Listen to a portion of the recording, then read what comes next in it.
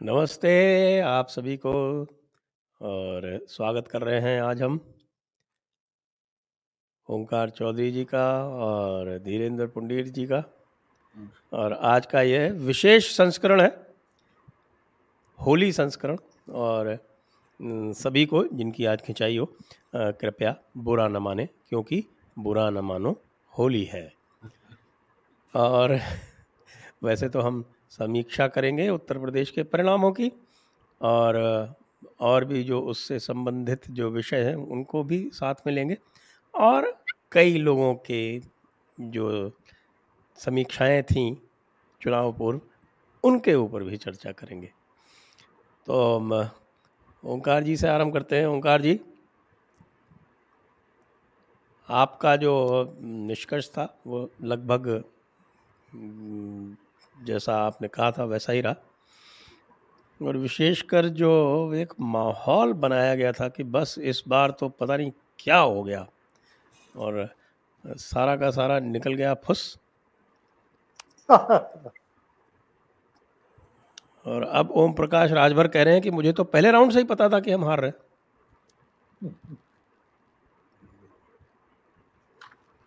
तो जरा इसका विस्तृत विश्लेषण आपने किया होगा तो बताएं दर्शकों को। आप दोनों से बस एक माफी मांगते हुए एक छोटी सी माजरत के साथ कि ओम प्रकाश राजभर साहब की सूत्रों के मुताबिक मुलाकात कल हो चुकी है। वो गृह मंत्री अमित शाह जी से मिल चुके हैं। उन्होंने डिनाई भी कर दिया है। नहीं, उनके डिनाइल का कोई इसलिए मतलब नहीं है कि वो लगभग कंफर्म। अच्छा अच्छा अच्छा, तो मतलब 6 सीटें और आ गई एनडीए के खाते में। और एक अनिल दीक्षित है, शायद सर जानते होंगे, मैं इसलिए कह रहा हूं कि सूचना पहले दे दूं ताकि बाद में रहे। उन्होंने कह दिया मंडे को जो मुलाकात होने वाली है, जो अपने जयंत चौधरी के जो हिंदू विधायक हैं, वो कह रहे हैं या तो समझौता कर लो योगी से, नहीं तो हम लोग चले बाय बाय। ये भी अभी है, उसको शेयर कर दो।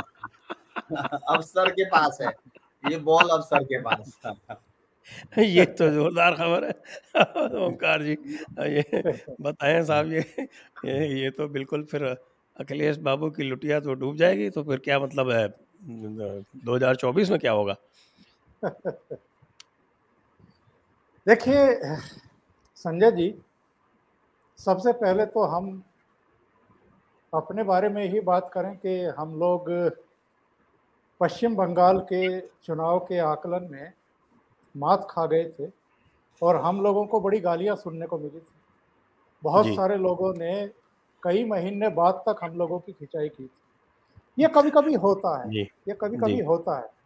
और बड़े से बड़े भी जो विश्लेषक होते हैं वो कई बार चीज़ों को जो ज़मीन पर घट रही होती हैं और कुछ ऐसी घटनाएं जो पकड़ में नहीं आती हैं उनको ठीक तरीके से समझ नहीं पाते हैं, पकड़ नहीं पाते हैं। और अगर हम साल दर साल तमाम चुनाव की समीक्षा करें और जो ओपिनियन पोल आए थे, जो एग्जिट पोल आए थे, तमाम तरह की जो बातें कही गई थी, बहुत सारे मामलों में बहुत सारी एजेंसियां मतलब गलत साबित हुई। तो किसी एक चुनाव को लेकर के किसी के बारे में परसेप्शन बना लेना, वो मैं कई बार दर्शकों के लिए भी कहता हूं कि ये ठीक नहीं होता है। ओवरऑल कई बार जो टेंडेंसी होती है उसके पीछे वो बड़ी पवित्र होती है, लेकिन कई बार उसका भी मजाक उड़ाया जाता है। जहाँ तक उत्तर प्रदेश के प्रश्न सवाल जो परिणाम आए हैं उनका प्रश्न है, तो मेरा ये मानना है संजय जी कि जो नतीजे आए हैं ये एक्चुअल में इतने इतने पावरफुल इंडिकेशंस के साथ आए हैं जिनको विपक्ष के कुछ नेता तो ताड़ गए, समझ गए कि एक्चुअल में ये कोई साधारण चुनाव या साधारण चीजें बिल्कुल नहीं। 4 लगातार चुनाव किसी प्रदेश में जीतना, 2014 में, 2017 में, 2019 में, 2022 में, और इसी निरंतरता में ये फिर 2024 तक भी जाने वाला है। क्योंकि थोड़ा सा डिस्टरबेंस आ रहा है, तो आप चेक कर लें अपने एंड पे, या धीरेन्द्र जी। मुझे ये निकालना पड़ेगा, शायद अब ठीक आ रहा हो। हाँ अब ठीक आ रहा है। जी जी जी। कुछ अर्थिंग की मुझे लगता है प्रॉब्लम है। आज दोपहर में मेरे प्रोग्राम में भी कुछ गड़बड़ थी। बहरहाल, जी तो मेरा कहना यह है कि 4 चुनाव लगातार किसी प्रदेश, और उत्तर प्रदेश जैसे राज्य में जहां 25 करोड़ की आबादी है, देश का ऐसा राज्य जहां कई तरह की विसंगतियां हैं, कई तरह की विचारधाराएं हैं और कई तरह की जातिगत और सांप्रदायिक गुटबंदी अतीत में रह चुकी है, वहां पर कोई एक पार्टी अगर 2014, 17, 19 और 22 में लगभग एक जैसा प्रदर्शन करे, थोड़ा बहुत ऊपर नीचे, तो आप ये मान करके चलिए कि नरेंद्र मोदी का एक जो ओरा है वो लगातार जारी है। और उसमें 2017 में योगी आदित्यनाथ एक ब्रांड के तौर पर और जुड़ गए। और इस चुनाव में मैंने आपके प्रोग्राम में पहले भी कहा था कि जितनी चर्चा ब्रांड योगी की थी, उतनी चर्चा मोदी की नहीं रही। और मैं तो आंकड़े देख रहा था और ये हैरत अंगेज है, जिस वेस्ट यूपी में ये तथाकथित किसान आंदोलन का प्रभाव बताया जा रहा था, उस वेस्ट यूपी में पहले फेज में आप ये देखिए कि पिछली बार 53 सीटें मिली थी, इस बार 46 सीटें मिल गई। मतलब हम और आप जो कह रहे थे और जो चिंतामणि का आंकड़ा था वो लगभग यही था, वो 45-46 ही बता रहे थे। हम भी यही बता रहे थे कि 45 के आसपास सीटें आनी चाहिए। फेज 2 में जरूर थोड़ा सा नुकसान हुआ है, पर बाकी किसी फेज में और लास्ट फेज में थोड़ा सा आपको फेज 2 में बल्कि 32 सीटें आई हैं, जबकि हम लोगों का आकलन थोड़ा कम था। जी जी जी बिल्कुल। और पिछली बार 2017 में 36 आई थी, तो बहुत अधिक नुकसान नहीं हुआ फेज 2 में। यस यस, मैंने उसमें 27 से 30 का जी हाँ, वो चिंतामणि का भी 27 से 30 ही था, और वहाँ 32 सीटें आई हैं। और कुछ ऐसी सीटें जैसे मुरादाबाद नगर की सीट या आ गई वापस, या रामपुर में दोनों सीटें रिटेन हो गई, दौसी की सीट आ गई।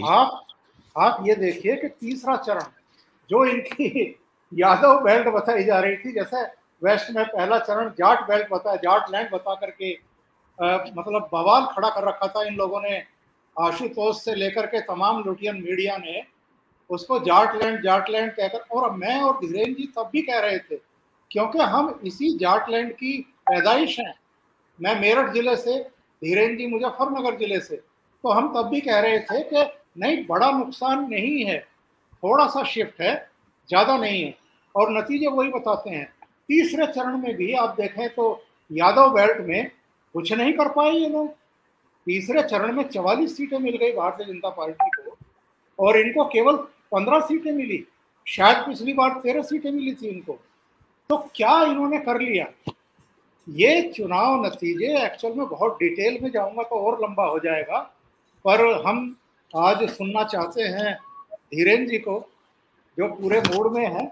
तो मैं ये कहूंगा कि ये जो 7 चरण का चुनाव था, ये इन पर इतना भारी पड़ा है कि ये सदमे की हालत में है, इनके चेहरों के रंग उड़े हुए हैं।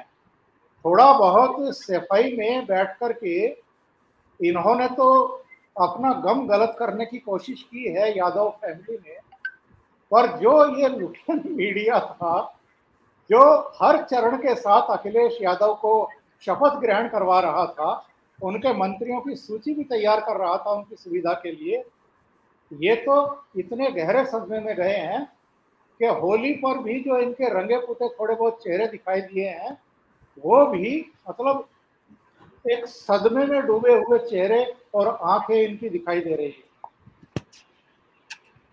है। धीरेन्द्र जी, दरअसल पानी बचाने की जो मुहिम पिछले 10 सालों से होली पे चलने वाली थी, इस बार वो भूल ही गए कि ये भी मुहिम चलानी है, तो वो खुद ही पानी से नहाने लगे। मतलब इससे पहले मैंने उनको खूब देखा है, वो जब ये मुहिम चलाते थे तो ऐसे करके तिलक लगा देंगे, वो कर देंगे। इस बार वो तिलक विलक नहीं लगा रहे, एक दूसरे में मग्गा डाल के ये बताने की कोशिश कर रहे कि साहब हम हिंदू हैं, आप पहचान नहीं रहे, हम हैं आप में से, वो कोशिश ये कर रहे थे। इस तरह का शिफ्ट बहुत सालों बाद देखा। और मैं एक चीज पे हैरान था, देखिए बातचीत सर ने शुरू की बंगाल वाली बात से ही, तो आपने देखा भी होगा कि मुझे जैसे सदमा सा लग गया था मुझे, क्योंकि इतने सालों को तक लगा कभी था सभी को लगा था वो तो। हाँ नहीं, मैं एक बात और लेकिन ज्यादातर पोल एजेंसीज को भी लगा था, एक की दिक्की छोड़ के। नहीं मतलब, लेकिन हम लोगों ने जो बेसिक लाइनें थी उनको पकड़े रखा और ईमानदारी से हम लोग कोशिश कर रहे थे, ईमानदारी से और कारण के साथ थे।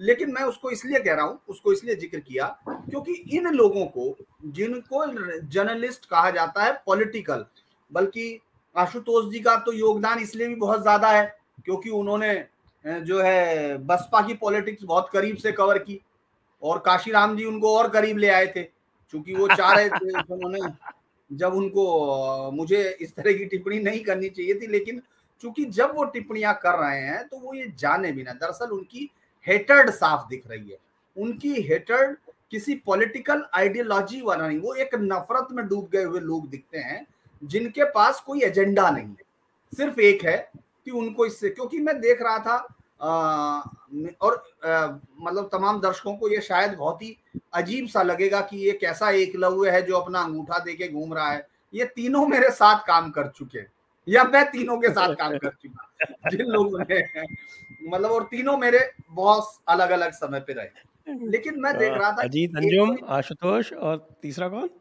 आजकल दीपक शर्मा भी बता रहे थे, वो नए नए पदार्पित हुए थे, आपने देखा नहीं होगा, उनको लाखों लोगों ने देखना शुरू किया क्योंकि वो बता रहे थे। और योगी घिर गए, लाखों से हारने वाला योगी जो ठाकुरवादी एजेंडा चला रहा है उसका जवाब ब्राह्मणों ने दिया है, और जाटों ने मिटा दिया है योगी का भरम, और अमित शाह को पत्तों की तरह उखेड़ दिया है। मुझे लगा कि इन्होंने पूरी जिंदगी में जो खबरें की उस पर आज तक को माफी मांगनी पड़ी, जेल जाना पड़ रहा था, है ना, तमाम उसके चेयरमैन को भी।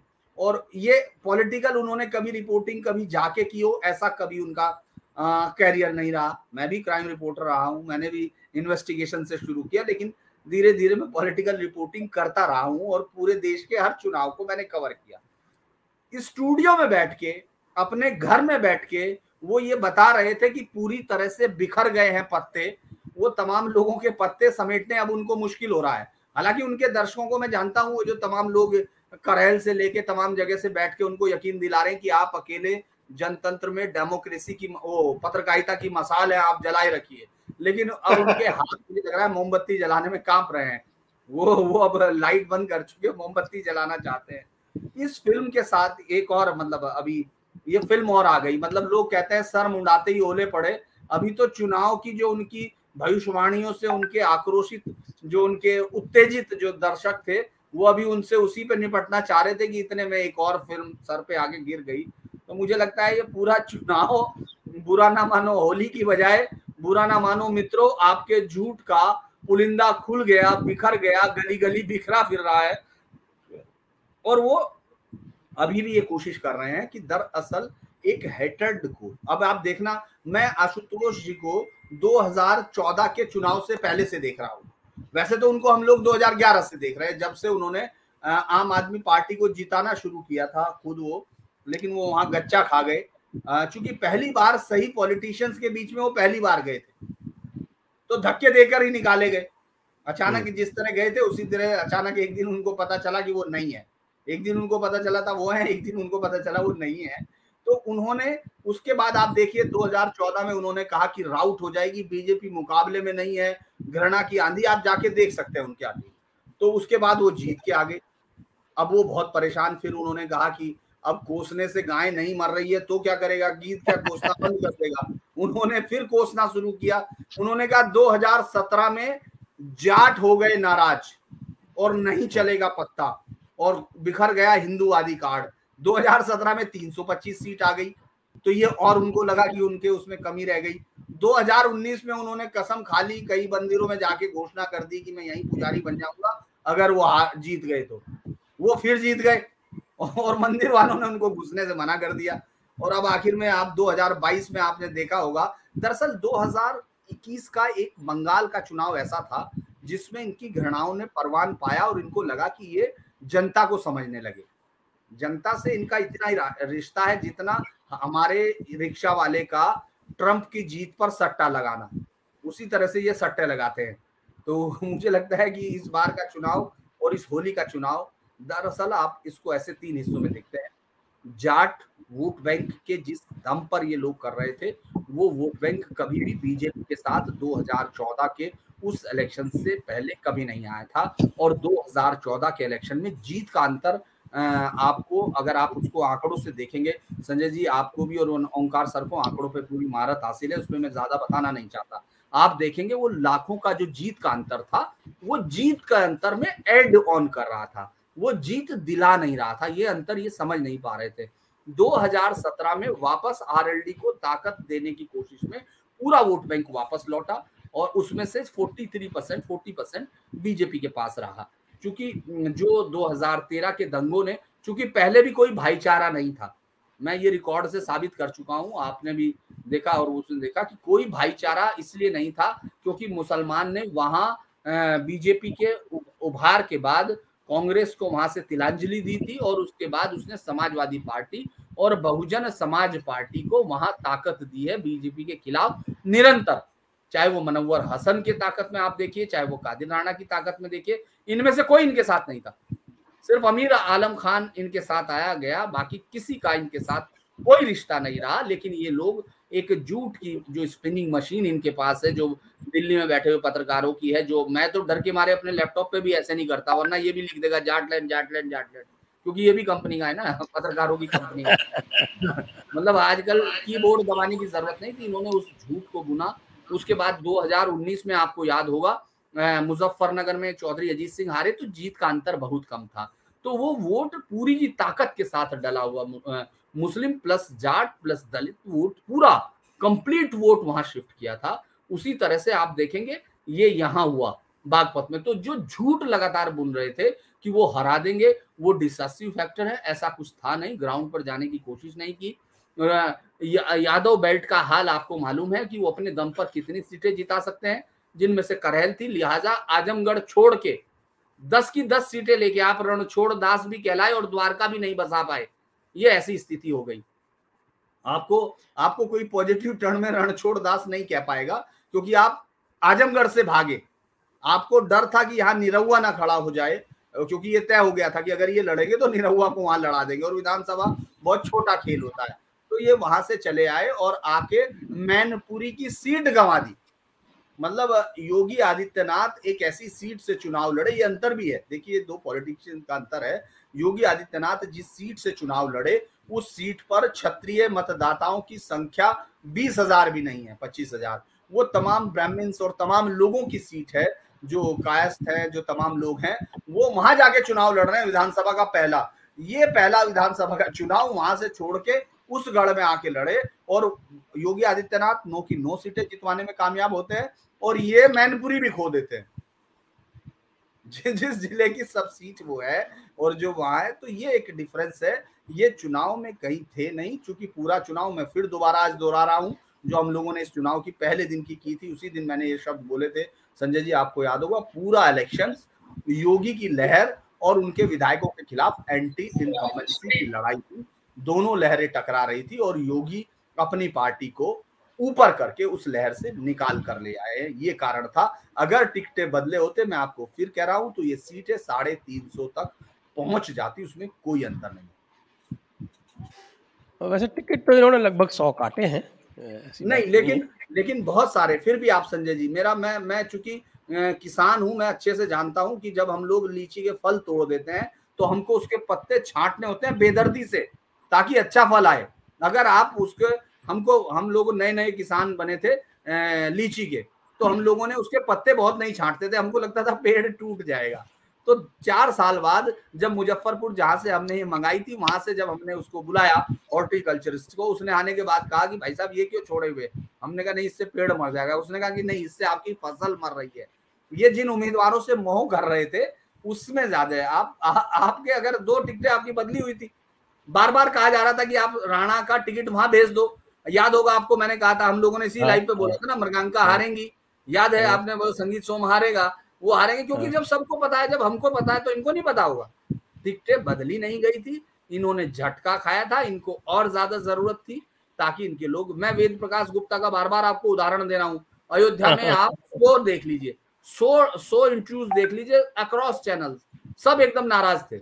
लेकिन जब वोट दबाने का टाइम आया तो उनको योगी जी का चेहरा सामने आ गया, तो वेद प्रकाश भी जीत गया। और मुझे लगता है ये खुशी की बात रही, वो उस दिन निकला नहीं होगा, नहीं तो जिस जिस बूथ पे जाता वहां से बीजेपी हारती। ऐसे। अच्छा, मैं तो पहले आपसे जो बात चलाई थी ओंकार जी ने, जो मैं पश्चिमी उत्तर प्रदेश का जो रिजल्ट देखता हूँ वो बड़ा इंटरेस्टिंग है। जी जी। पश्चिमी उत्तर प्रदेश में पहले 2 राउंड यदि देख लें तो सहारनपुर में बिल्कुल रिवर्सल है, यानी जहाँ पिछली बार 2 सीटें जीती थी वहाँ 5 सीटें जीत रही बीजेपी। और मुजफ्फरपुर में भी रिवर्सल है। मुजफ्फरनगर में रिवर्सल ये है कि पिछली बार मुजफ्फरनगर शामली मिला के 9 की 9 सीटें बीजेपी के पास थी, इस बार उसमें से सिर्फ 2 सीटें जीती। 2 सीटें आई, 2 सीटें। और मेरठ में थोड़ा सा रिवर्सल है, उसके अलावा बाकी सब वैसा ही का वैसा है, बल्कि मथुरा में गेन है।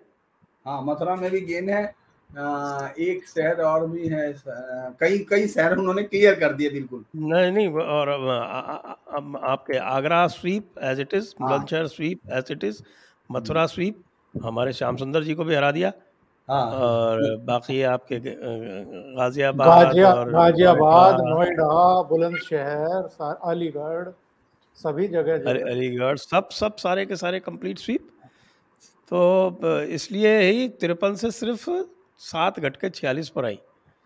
और सेकंड राउंड में तो गजब कर दिया, मतलब सहारनपुर रिवर्स कर दिया, और अमरोहा बिजनौर में थोड़ा सा लॉस हुआ, कोई ख़ास नहीं। और बाकी फिर वैसे ही आपके बदायूं में 1 का लॉस है, तो Shahjahanpur as it is complete sweep. जो मैं सोच रहा था तिलहर की सीट हार जाएंगे, वो भी जीत गए वापस। फिर आपके फिर उसके बाद शाहजहानपुर, बदायूं, बरेली में 2 सीटें निकली इनकी। तो ओवरऑल 36 की जगह सिर्फ 32, सिर्फ 4 का लॉस। तो यहाँ से ये कह रहे थे कि साहब कि इनको तो यदि अगर जीतना है तो पहले 2 राउंड में 70 सीटें चाहिए। तो आप तो 70 की छोड़ के आप देख लो कितनी आई। अभी जो धीरेन्द्र जी कह रहे थे ना, 40 सीटें आई केवल पहले 2 राउंड में, तो वहीं हार गए चुनाव। अभी जो धीरेन्द्र जी कह रहे थे बिल्कुल सही बात है। मैं ये देख रहा था, 11 मंत्री हारे हैं इनके, जिनको टिकट दिए गए थे 11 मंत्री हारे हैं। 4 समाजवादी पार्टी में चले गए थे, पहले ओम प्रकाश राजभर चले गए थे, उसके बाद धर्म सिंह सैनी, दारा सिंह चौहान, स्वामी प्रसाद मौर्य, और करीब करीब आधा दर्जन ऐसे मंत्री थे जिनके कामकाज से ना योगी खुश था, ना बीजेपी का नेतृत्व खुश था। और इसीलिए इस समय जो मंत्रिमंडल के गठन की कवायद चल रही है, कम से कम 20-22 नए चेहरे आने वाले हैं, जिनमें युवा भी होंगे, जिनमें अनुभवी भी होंगे, अलग अलग जो क्षेत्रों के जो विशेषज्ञ हैं, जिनमें मतलब अलग अलग जितने आपके यूपी के हिस्से हैं वहाँ से प्रतिनिधित्व, और अलग अलग जातियों को प्रतिनिधित्व। लेकिन जातियों में भी जो मेरी जानकारी है वो ये है, ये कहा गया है कि जातियों को आप प्रतिनिधित्व दीजिए, लेकिन ऐसे लोगों को छांट करके उनकी सूची बनाइए जो अलग अलग क्षेत्रों के अच्छे जानकार हों।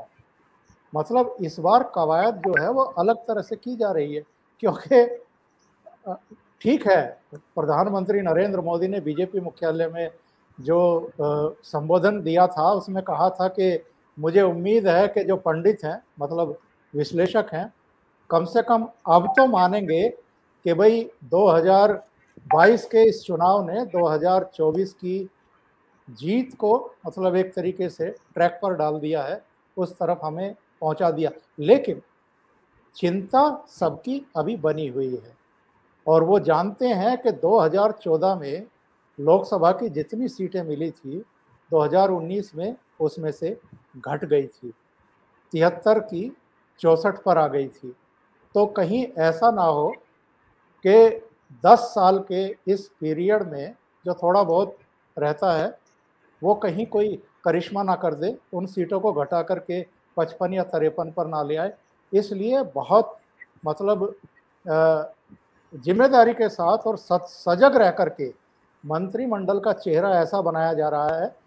पिछले साल जब नरेंद्र मोदी ने अपनी कैबिनेट का विस्तार किया था तो उत्तर प्रदेश से कई चेहरे लिए थे और वो अलग अलग जातियों को ताल्लुक रखते थे।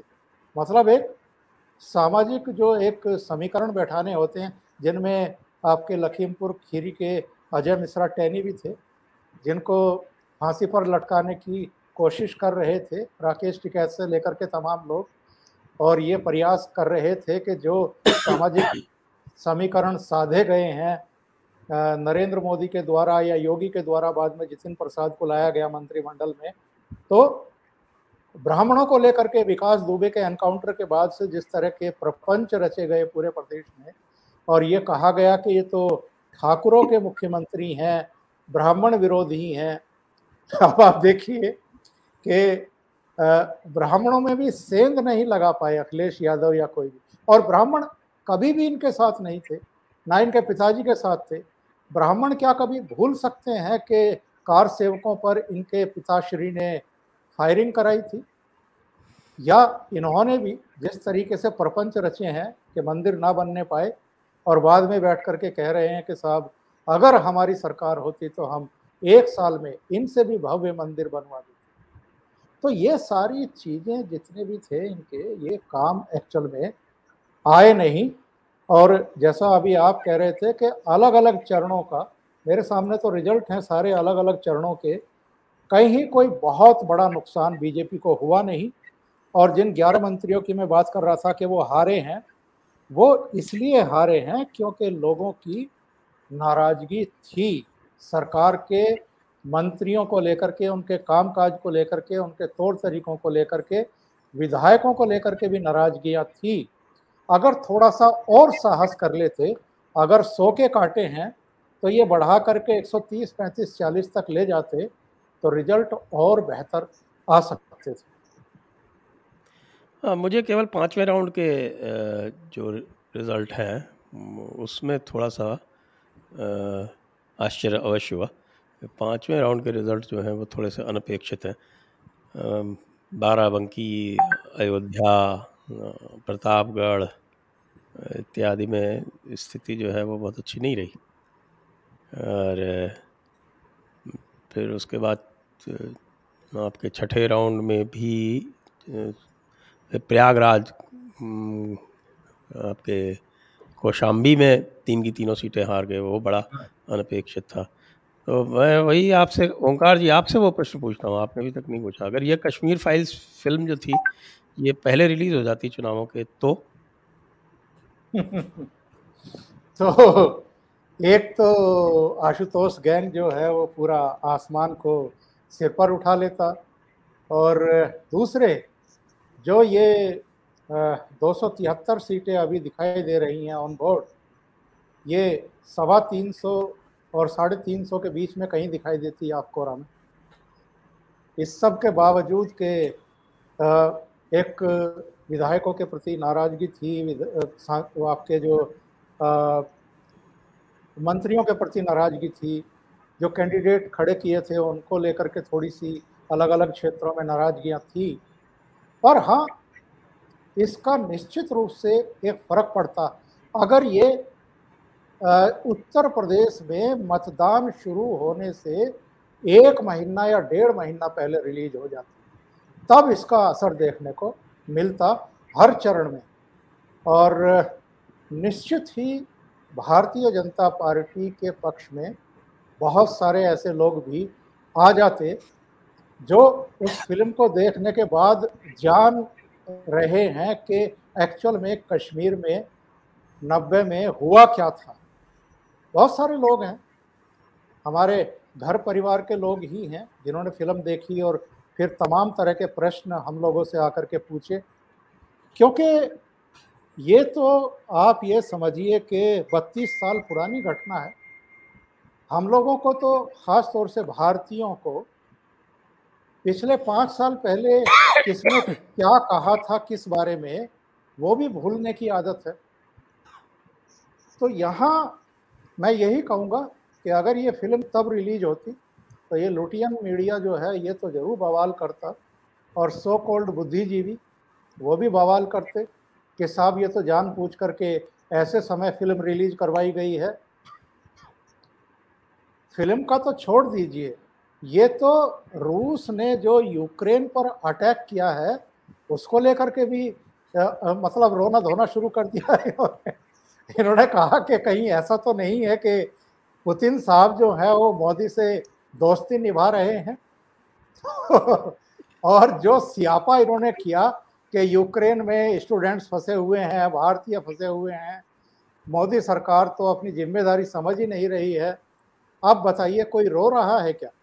क्योंकि मोदी ने उसको भी एक अपॉर्चुनिटी के रूप में लिया और वायुसेना को भी लगा दिया। जो आपके पूरा उड्डयन मंत्रालय था, 4 मंत्री भेज दिए आस पड़ोस के देशों में, और 22,000 से ज्यादा भारतीयों को निकाल चुके वहां से। तो अब कोई नहीं बोलेगा। जिस तरीके से कोविड काल शुरू हुआ था तब टीकों को लेकर के सवाल पूछ रहे थे कि टीके कब लगेंगे, और जब वैक्सीन तैयार हो गई तो उसके बाद उसके बारे में दुष्प्रचार शुरू कर दिया। ये तो भारतीय जनता पार्टी की वैक्सीन है। आज कोई वैक्सीन के बारे में पूछ रहा है, या कोविड के बारे में सवाल खड़े कर रहा है, या अस्पतालों में क्या व्यवस्थाएं हैं कोई पूछ रहा है, ऑक्सीजन के प्लांट कितने लग गए, कोई जिक्र नहीं करेगा। क्योंकि हर संकट के समय हमने ये देखा है कि ये सरकार और खासतौर से प्राइम मिनिस्टर मोदी उसको एक अपॉर्चुनिटी की तरह लेते हैं और युद्ध स्तर पर पूरी मशीनरी को उसमें झोंक देते हैं, और उसी का नतीजा है। इसको कहते हैं एक्चुअल में संकट के समय भी डिलीवरी। और जब आप संकट के समय लोगों का हाथ पकड़ते हैं, जाकर के उनके कंधे पर हाथ रखते हैं कि आपको घबराने की जरूरत नहीं है, हम हैं ना आपके साथ, यही चीज एक्चुअल में काम कर रही है राज्य दर राज्य और चुनाव दर चुनाव। जी, मैं वापस चलता हूँ धीरेन्द्र जी के पास। धीरेन्द्र जी, ये जो 5वां राउंड था, जिसमें पिछली बार मेरे विचार से शायद 43 सीटें आई थी, और जो सबसे बड़ा राउंड था उसमें सीटें जो है वो हम जो थे 40 से 43 का अनुमान कर रहे थे, उसमें 36 सीटें आई।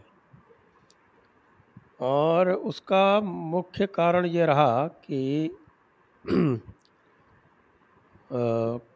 कौशाम्बी में जैसे सीटें घट गई बुरी तरह से। फिर आपके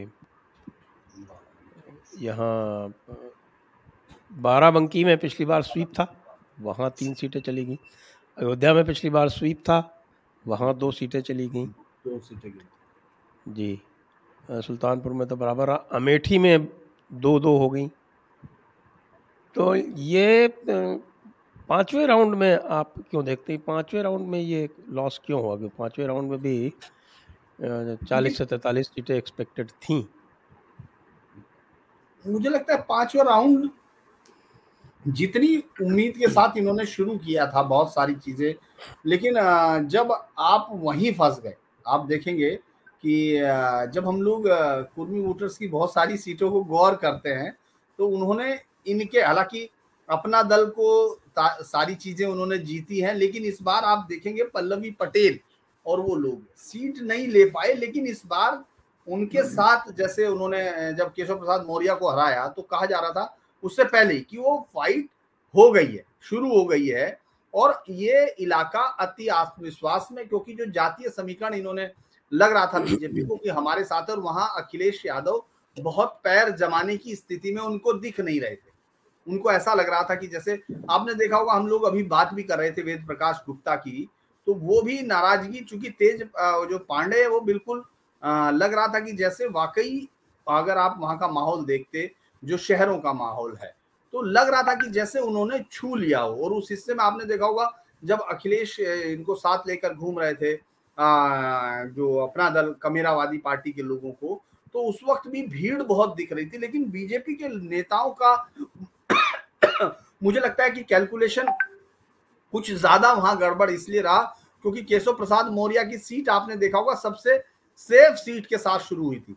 जब चुनाव शुरू हुआ था तो कहा गया कि कोई चुनौती नहीं है, लेकिन उसके बाद जिस दिन मुझे याद है वोटिंग के अगले दिन मैं उससे मिला केशव प्रसाद मौर्य से एयरपोर्ट, मतलब वो हेलीपैड पे जा रहे थे भागते हुए दौड़ते हुए, तो मैंने उनसे रोककर बात करने की कोशिश की। तो वो पहली बार उन्होंने कहा कि सब इकट्ठा होके ले लो वाइट, गुस्सा एकदम।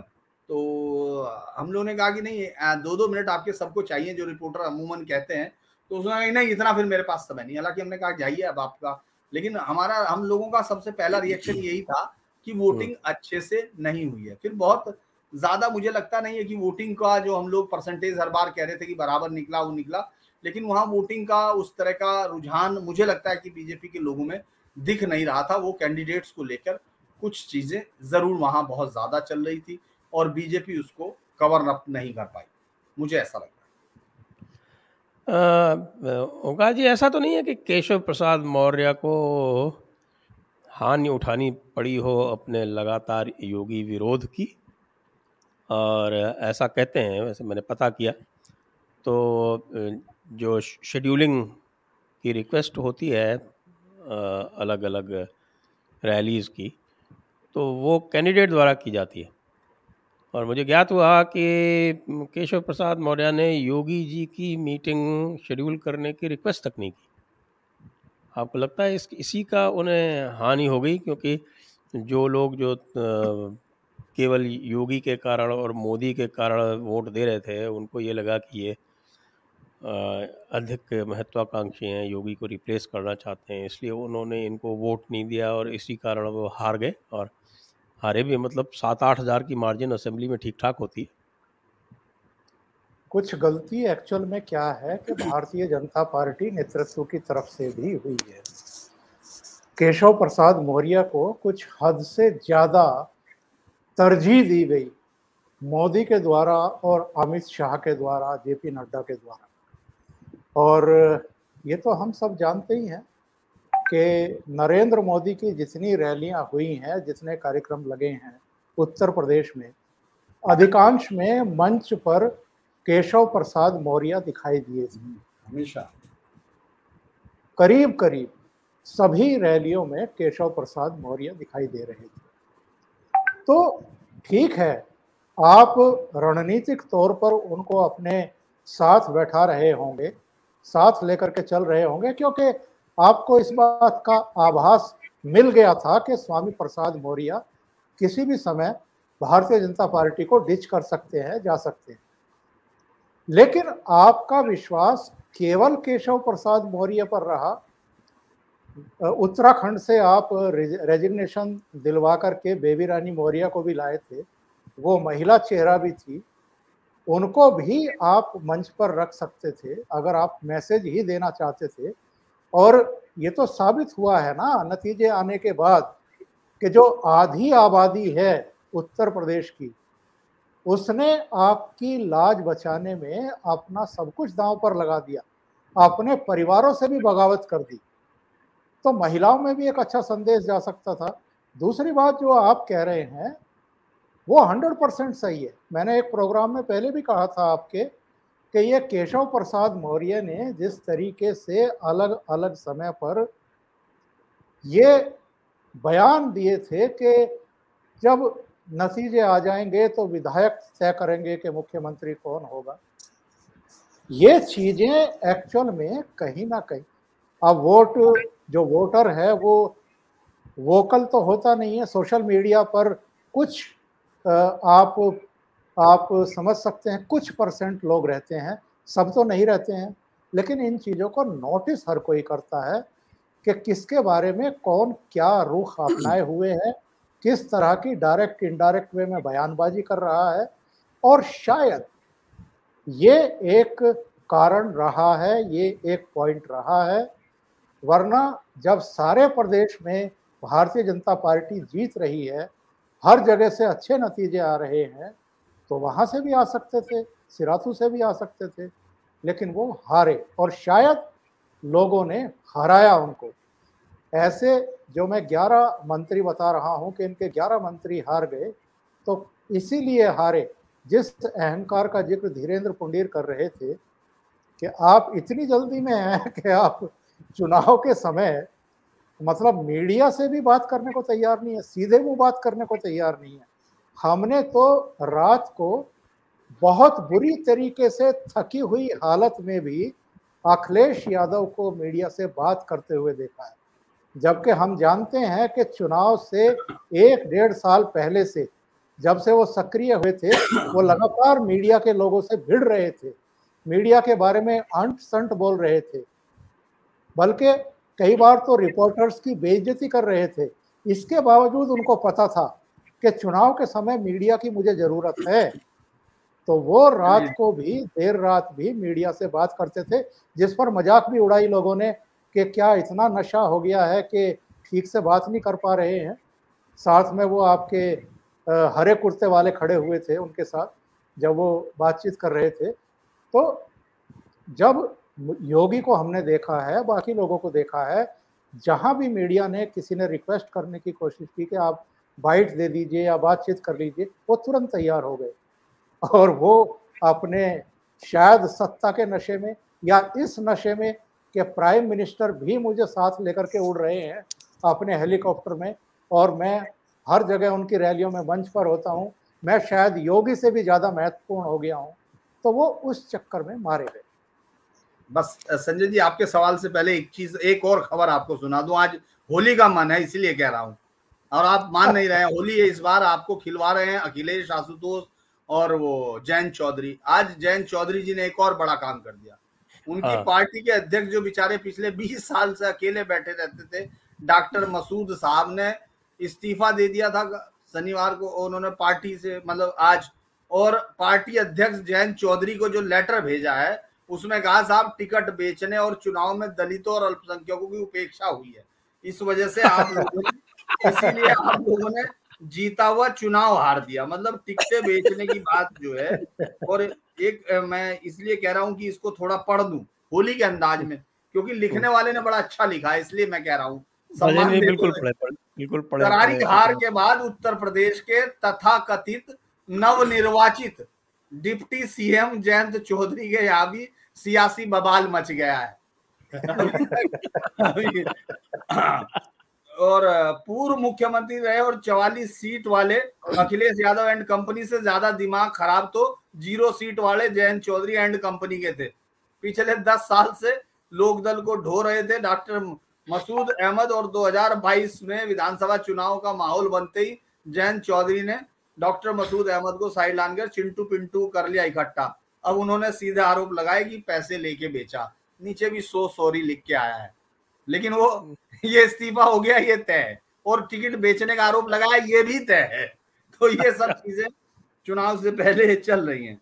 अब आप सवाल शायद आप करना चाह रहे हैं। मैं प्रश्न आपसे ये पूछना वाला था 3 डिविजन्स के बारे में। एक तो है उसमें से गोरखपुर डिवीजन और एक है आजमगढ़ डिवीजन। गोरखपुर डिवीजन में 28 सीटें, आजमगढ़ डिवीजन में 21 सीटें और वाराणसी डिवीजन में 28 सीटें। तो गोरखपुर डिवीजन में भाजपा 28 में से 27 सीटें जीतती है, और आजमगढ़ में, जिसमें आजमगढ़, मऊ और बलिया है, उसमें 21 सीटों में से सिर्फ 3 सीटें जीतती है। और वाराणसी डिवीजन में, जिसमें कि आपके वाराणसी, जौनपुर, गाजीपुर, चंदौली, एक इसमें भी 28 सीटें हैं। उस 28 सीटों में केवल 15 सीटें जीत पाती है, जिसमें से उन 15 में से 8 सीटें तो अकेले वाराणसी जिले की हैं, जो 8 की 8 जीती हैं। तो ये जो परिणाम है, इनको आप कैसे लेंगे? देखिए, गाजीपुर में 7 की 7 सीटें हारी हैं, और वहां पर मनोज सिन्हा बैठे हुए सारा कार्यक्रम देख रहे थे। खासतौर से गाजीपुर और आजमगढ़ और मऊ में मनोज सिन्हा को विशेष रिस्पॉन्सिबिलिटी दी गई थी। तो ये जहाँ जहाँ विशेष रिस्पॉन्सिबिलिटी जिनको दी गई है वहाँ ये हाल क्यों हुआ? केशव प्रसाद मौर्य हुए, मनोज सिन्हा हुए। दरअसल केशव जी की बात से, चूंकि आपने जो सवाल किया था मैं उस समय उसको जवाब नहीं दे रहा। मैं लगातार, चूंकि क्राइम के साथ टच रहने की वजह से आपको पुलिस अधिकारियों के साथ बात करने की हमेशा एक आदत होती है। आप भले ही, चूंकि वो पहली जो भी रिपोर्टिंग या नौकरी होती है उसकी आदत आपको बाद तक रहती है, वो किसी भी जॉब में आप करते हैं। मुझे याद है जैसे ही मैं वहां बात कर रहा था तो उन्होंने कहा था कि एरोगेंस को आप काउंट नहीं कर रहे। इनकी बच्चों की, खासतौर से इनका भतीजा, इनकी बेटी, जो एरोगेंस थी केशव प्रसाद मौर्य की, उसने वहां जो सबसे बड़ी पार्टी, मैंने आपको कहा कि वहां बहुत जबरदस्त तरीके से कुर्मी वोट एक तरफा इसलिए नहीं गया कि सिर्फ, वरना बाकी सब जगह आपने देखा होगा भले ही दूसरी पार्टी से, मतलब समाजवादी पार्टी गठबंधन से उनके जाति का वोट खड़ा होगा, अकेला मान लीजिए, चाहे जाट, चाहे राजपूत, चाहे ब्राह्मण, लेकिन वहां वो जाति डिवाइड हुई है। लेकिन केशव प्रसाद मौर्य की जो एरोगेंस से, जो योगी से अपने आप को बड़ा समझने की, मैं उसको रोक रहा था, बोल नहीं रहा था क्योंकि मुझे लग रहा था, लेकिन ये बात पिछले 5 साल तक उनको सालती रही। उनको ऐसा लगता रहा कि जैसे वो इस जीत को लाकर देने वाले हैं। ये पूरी पार्टी को जीत, जो 2017 की जो 325 सीटों पर गठबंधन की जीत थी, ये बात कहीं ना कहीं केशव प्रसाद मौर्य को ये लगातार, और आपने देखा होगा कि योगी विरोधी जो राजनीतिक, मतलब एक जो गठबंधन होता है पार्टी के अंदर भी होता है, कॉम्पिटिटिव होता है, इसमें बहुत जरूरी नहीं कि नेगेटिव हम लोग तलाश करें, लेकिन उन लोगों का जमावड़ा आपने देखा होगा इर्द गिर्द जमता रहा, बहुत बार लगा। और ये बात हम लोगों से ज्यादा आपने देखा होगा ये कास्ट लाइन पे बहुत चलती हैं बातें, वहां पूरी चीजें दिख रही थी। अब आप आते हैं, जब मैं पहले ही कह रहा था कि जब एक लीडर के तौर पर लड़ते हुए हमने योगी जी को देखा, तो अगर उनके मंडल में नहीं आती इतनी सीटें तो हम ये बात शायद इतनी ताकत के साथ नहीं कहते, क्योंकि आंकड़े सब चीजों की कलई खोलते हैं संजय जी। जो हम लोग क्यों आज भी, मतलब ऐसा नहीं है कि हमको इनको सपोर्ट करना उनको नहीं, आप देखिए अखिलेश अपने ही गढ़ में अपनी सीट की बराबर वाली शहर की सीट हार गए, जिसको उन्होंने सबसे ताकतवर सीट माना हुआ था कि साहब वहां हार गए। और याद होगा आपको इटावा का वो वीडियो कितना चलाया था जिसमें वो भदौरिया रो रही थी, तो कह दिया ये तो खत्म हो गई साहब, ये तो पहले ही निकल गई, याद है आपको उनके टूट। तो ये सब चीजें हमने गोरखपुर मंडल में देखी। गोरखपुर मंडल में नो डाउट योगी आदित्यनाथ इस समय एक आइकन की तौर पे उभर आए। 5 साल में उन्होंने जो काम किए, बाकी सब जगह गिनवाया जा रहा था तो उनके शहर में तो उसी पर मतदान हो रहा था, क्योंकि पूरे शहर में तो योगी और उनके काम या उनके विरोध में, तो योगी ने उसको फर्स्ट क्लास से पास किया। आजमगढ़ का जो गणित है, देखिए हम लोगों ने एक चीज को एक बात और बस बोल दूं कि गोरखपुर मंडल में समाजवादी पार्टी को एक भी सीट नहीं मिली। जो एक सीट मिली भी है वो फरेंदा में कांग्रेस को मिली है। हाँ, फरेंदा और वो भी सहानुभूति का वोट है। वहां नारा बताते हैं ये था कि 5 बार का हारा वीरेंद्र बेचारा। जनता कभी भी किसी को जिताती है। अब आगे चलते हैं। देखिए जो बसपा की ताकत थी, आपने देखा होगा गुड्डू जमाली और इस जैसे लोग तमाम जो बसपा की रीढ़ हुआ करते थे उस पूरे इलाके में, क्योंकि मैं आजमगढ़ में खुद चुनाव कवर कर रहा था, मैं इसलिए कह रहा हूँ जहां जहां गया वहां वहां तो मैं बहुत अच्छे से देख रहा था। बीजेपी वहां, हम लोगों याद होगा मैंने खुद कहा था कि 3 सीटों पर बहुत अच्छी, मतलब 4 सीट हमको लग रहा था, तीनों महिलाएं मैंने कहा था। मैं इसलिए मुझे कोई वो नहीं होता कि मैं, जब मेरा अनुमान भी गलत हो तो मैं उसको स्वीकार करते हुए चकता नहीं हूँ। लेकिन मन्ना सिंह और वो तमाम हम लोगों को, चूंकि जो ग्राउंड पर लोग हैं जो पहले खड़े हो रहे थे, वो पूरी ताकत के साथ इस बार, जो इससे पहले कभी हमने देखा नहीं था। जैसे मैं आजमगढ़ शहर की बता रहा हूँ, जहाँ मबारगंज या कुछ इस तरह की जगह एकदम, या मसाबरगंज या कुछ इस तरह से है, वहां जो लोग निकल रहे थे वो सीधे नारे लगाते हुए वोट दे के आए। मतलब उनके अंदर कोई वो नहीं था। दुर्गा प्रसाद यादव पहली बार वोट मांगने छतरियों के मोहल्ले तक पहुंचे, यानी लड़ाई पूरी ताकत के साथ थी। लेकिन जो बसपा को पिछली बार वोट मिला था, हम लोग जो बसपा की जो चिंता कर रहे थे, जो बात कर रहे थे, और आपने देखा होगा उन तमाम लोगों ने, और खासतौर से लुटियंस और इन तमाम लोगों ने जो योगी के और मोदी को बिल्कुल चूका हुआ मान रहे थे, उन्होंने ये लिखा है जो गलत लिख रहे थे कि बसपा की वजह से बीजेपी जीत गई, जबकि हुआ इसके उलट है। बसपा अपने बहुत हद तक जाटव वोट बैंक को सहेजने में कामयाब रही। उसके पास से मुस्लिम कंप्लीट शिफ्ट कर गया। मैं इसलिए कह रहा हूं, मैं मुबारकपुर भी गया था। आप हंसेंगे कि ये सीट कौन सी है, वो सीट है जो गुड्डू जमाली को सपा में लाई थी और सपा ने उसको टिकट नहीं दिया और गुड्डू जमाली फिर एमआईएम से जाके लड़ने लगा। तो ये लग रहा था तमाम हालात से जैसे कि एमआईएम पे ये सीट पे लड़ रहा हो, लेकिन मैं वहीं खड़ा था मुबारकपुर के बूथ पे और मैं हंसते हुए कह रहा था, जो मुस्लिम महिलाएं बहुत लंबे बुरकों के साथ और पूरी लाइन के साथ थी, हमने कहा अच्छा पूछ के देखो। ऐसे ही मैं वहीं के स्थानीय जो वहां का, मुझे आज भी याद है, कोई रिपोर्टर वहां था, वो सारे जो आजकल जो सारे अखबार वाले भी अब वो करते हैं वीडियो वाला रिपोर्टिंग, वो कर रहे थे। तो वो कह रहे थे साहब मैं यहाँ 20 साल से रिपोर्टिंग कर रहा हूँ और गुड्डू जमाली जो है बहुत ही ताकतवर है। आप वहां जाके देखेंगे वो पूरा का पूरा वोट शिफ्ट किया है समाजवादी पार्टी पे। तो आजमगढ़ का जो गणित था वो पूरी तरह दोनों वोटर्स बहुत ताकत के साथ निकले और मुस्लिम वोटर एक मुश्त रहा और यादव वोटर के साथ वहां संख्याओं पर देख रहे थे। तो बीजेपी जिस तरह से उसको उम्मीद थी कि वहां अगर बट जाता वोट, जो जाटा वोट बिल्कुल नहीं टूटा। मैं फिर कह रहा हूं आपको 13% के करीब लगभग आपने वोट देखा होगा, 12 पॉइंट समथिंग है। तो ये 14% हम लोग जाटा वोट को मानते हैं जो टोटल में से। तो वो वोट बैंक उसको मिलता रहा ज्यादातर जगह और ज्यादातर वो महरूम रह गए। उसी तरह से अगर आप देखेंगे आजमगढ़ उसके बनारस में आप नीलकंठ तिवारी का जीतना इस चुनाव के सबसे बड़े चमत्कारों में से एक मानिए, उनको दूसरे गुप्ता जी मानिए, प्रकाश गुप्ता है दूसरे, बिल्कुल।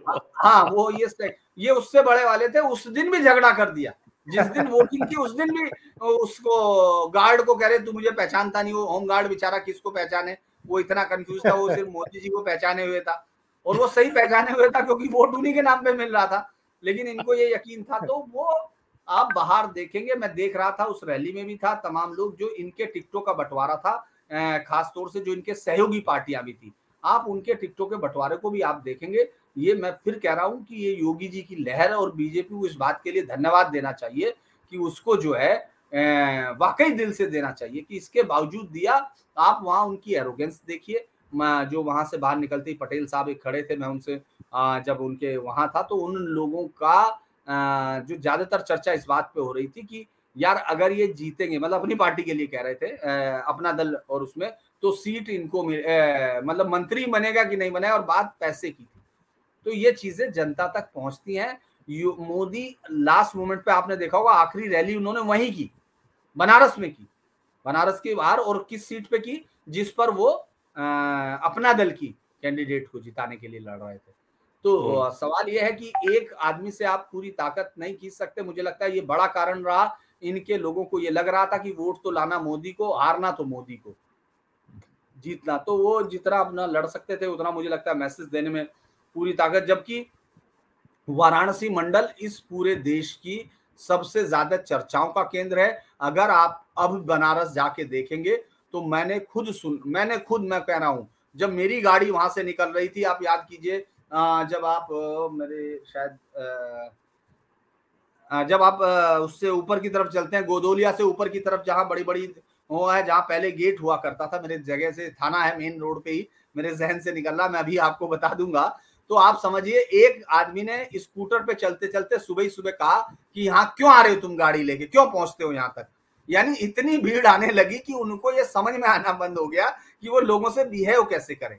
तो वो एक सफलता का नमूना था, इकोनॉमिक भी, आर्थिक, सांस्कृतिक राष्ट्रवाद का सबसे बेहतर इस चुनाव तक। अगले चुनाव तक मुझे लगता है अयोध्या तैयार हो जाएगा, लेकिन इस चुनाव तक सबसे बेहतर काम था वो। लेकिन इसके बावजूद वहां हारना, तो इस पार्टी को जो रेट्रोस्पेक्ट करना है, खासतौर से हम लोगों को, तो खैर जर्नलिस्ट तो हर बार करता ही है, हम लोग इसके बावजूद अभी ये नहीं मान रहे कि हम लोगों ने इतना कर दिया। हम लोगों को कुछ जो हमारी कमियां हैं उनको फिर दोबारा दूर करना है, क्योंकि अभी आप थोड़ी देर बाद आपको मालूम नहीं है, आप आज खोज रहे होंगे उनको कि वो दिख नहीं रहे हैं आपको, आशुतोष जी है वो सब बुक करा चुके हैं ट्रेनें गोधरा की तरफ की, 2024 की स्ट्रेटजी तैयार कर रहे हैं। नहीं वो गुजरात के पे पहुंच चुके हैं। वो कह रहे हारेगा, और जिस दिन कह रहे एक दिन हारेगा उस दिन कहेंगे हमने तो बताया था कि हारेगा। ये 2013 में बता चुके कि हारेगा, वो भले ही जिस समय हारे। और एक और मैं आपको खबर दे रहा हूं, चूंकि आज खबरों का ही दिन है, कि साहब विनोद कापड़ी ने कहा कि वो गुजरात फाइल बनाएगा, उसी सच के साथ बनाएगा, और उसने तय कर लिया है। लेकिन मोदी जी उसको ये अनुमति दे कि वो मतलब एश्योरेंस दे कि ये फिल्म रिलीज होगी। मतलब कोई उससे, मतलब ये कोई आदमी उससे पूछे, ये सिर्फ जो दरअसल एक नफरत का गैंग है। उनको मालूम है कि सो कॉल्ड ध्रुवीकृत समाज जो है उनकी घृणा को पानी देने के लिए है, और वो उसके लिए उनको मालूम है। वरना तो कोई पूछे कि क्या विनोद अग्निहोत्री, ये मतलब विवेक अग्निहोत्री क्या पहले प्रधानमंत्री से रुक का साइन करवा के गया था कि मेरी फिल्म रिलीज होगी? उसको तो भाई को थिएटर भी नहीं मिल रहे थे। अब तुम फिल्म ही ऐसी बनाते रहे हो कि कौन सी वो फिल्म थी, मुझे नाम भी याद नहीं आ रहा है, मिस टनकपुर हाजिर हो, भैंस के साथ हुए रेप को आप जो है फिल्म का कहानी बना के लाए हो, और उसके बाद उम्मीद कर रहे हो। तो मुझे लगता है कि इस तरह की चीजें अभी चलेंगी। अब गुजरात तक चलना है इनको। जी, तो दर्शकों से अनुरोध कि कृपया आप अपने प्रश्न पूछें जब तक कि मैं अंतिम प्रश्न लेता हूं। अंतिम प्रश्न शॉर्ट में पहले ओंकार जी से, क्या 2024 की पिच तैयार हो चुकी है या इसमें अब कुछ परिवर्तन संभव है? क्योंकि मुझे लगता है कि गुजरात और हिमाचल भी इसी दिशा में जाएंगे, और राजस्थान तो मैं यहाँ बैठा ही हूँ, मैं आज से ही प्रेडिक्ट कर देता हूँ यहाँ भी वही होना है। बचा मध्य प्रदेश, तो मध्य प्रदेश में तो ज्योतिरादित्य के जाने के बाद तो मुझे लगता है कि उसी के कारण तो जीते थे ये, चंबल के कारण। तो 2024 की पिच तैयार हो चुकी है कि क्या आपको लग रहा है वही 2019 दोहराया जाएगा? देखिए, हर चुनाव जो है वो महत्वपूर्ण होता है।